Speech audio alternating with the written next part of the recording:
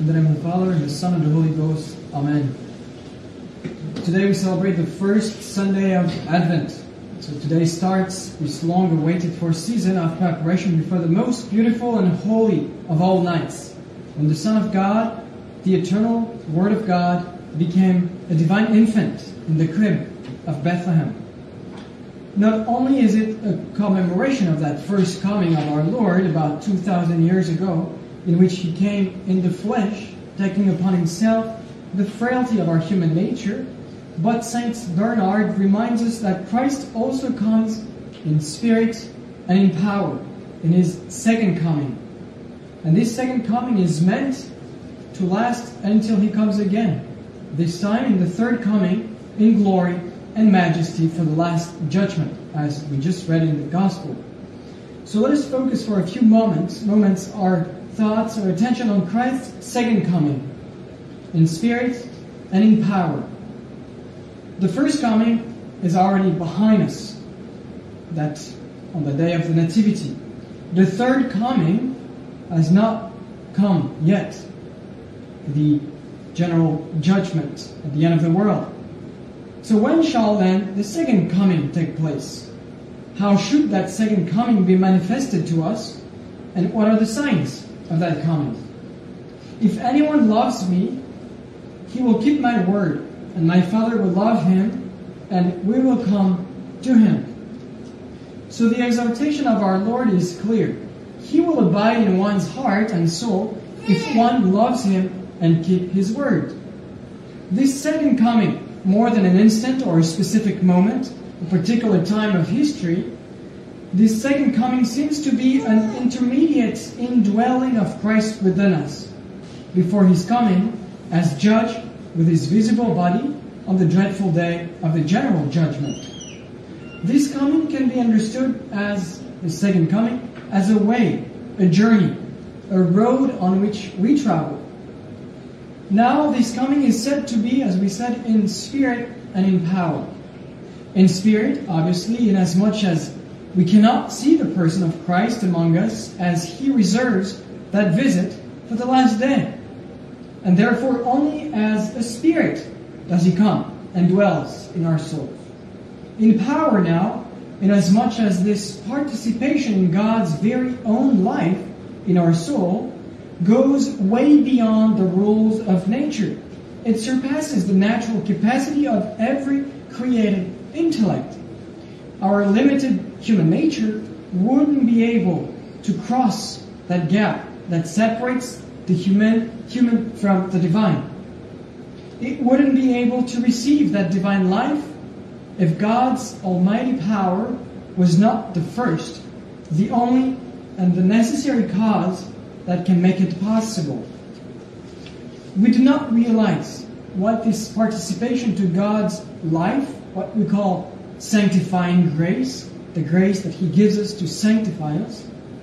So that is sanctifying grace, which with the infused virtues and the gifts of the Holy Spirit we receive on the day of our confirmation that spring from this sanctifying grace in every soul, we do not realize what this participation to God's life means.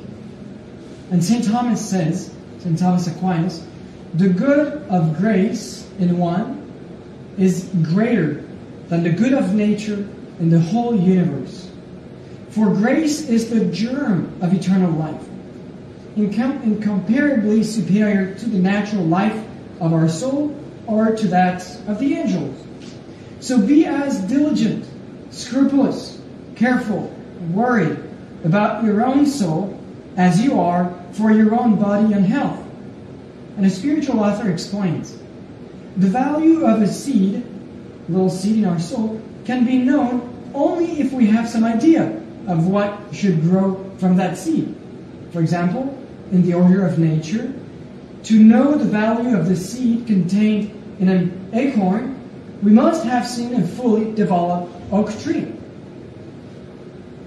In the human order now, to know the value of the rational soul, which still slumbers in a little child, we must know the normal possibilities of the human soul in a man who has reached his full development.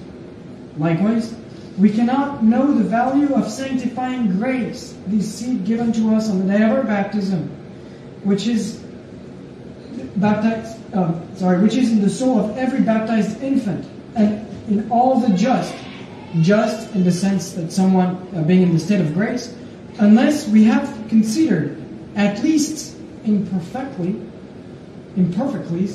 what the full development of this grace will be in the life of eternity.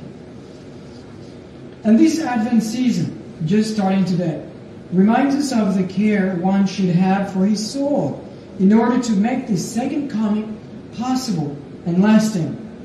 Keep his word. See where I stand at the door, knocking. If anyone listens to my voice and opens the door, I will come in to visit him. So listen to his voice and open the door of your soul during this season.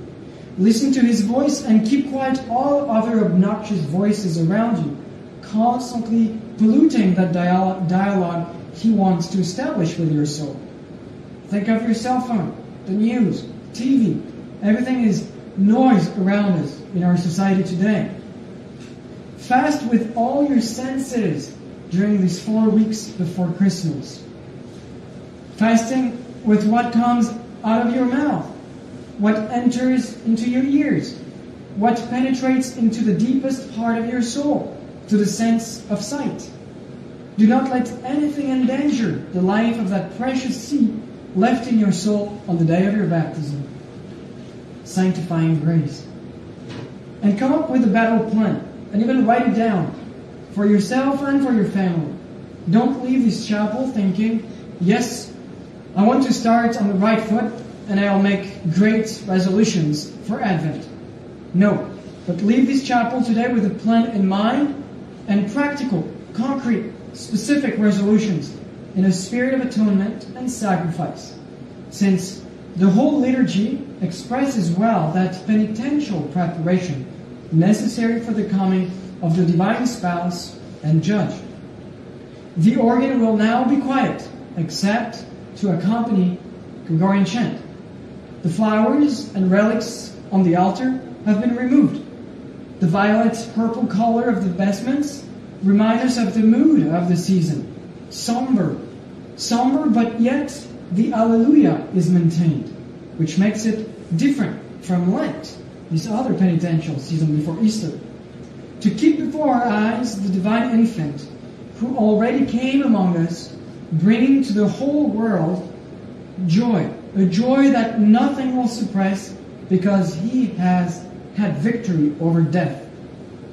Be not thou therefore ashamed of the testimony of our Lord, says St. Paul, but labor with the gospel according to the power of God, who hath delivered us and called us by his holy calling, not according to our own little works, but according to his own purpose and grace, which was given us in Christ Jesus before the times of the world, but is now made manifest by the bright coming and appearing of our Savior Jesus Christ, who hath destroyed death, and hath brought to light life and incorruption by the gospel.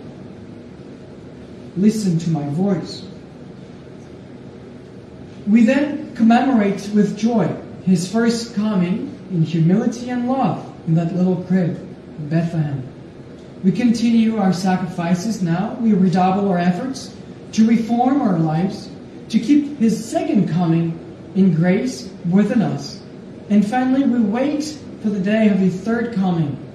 And according to a spiritual author, as for the third coming, he says, it is most certain that it will be, most uncertain when it will be. For nothing is more sure than death, and nothing less sure than the hour of death. May we during this Advent season hold firm the hand of our beloved Mother Mary. Let us accompany her to Bethlehem with the same sentiments of joy and dread. Joy for the promise of our Redeemer has been fulfilled, and dread to lose the very object of our eternal beatitude, the Emmanuel, our Lord Jesus Christ, King and Savior. Amen. In the name of the Father, the Son, and the Holy Ghost. Amen.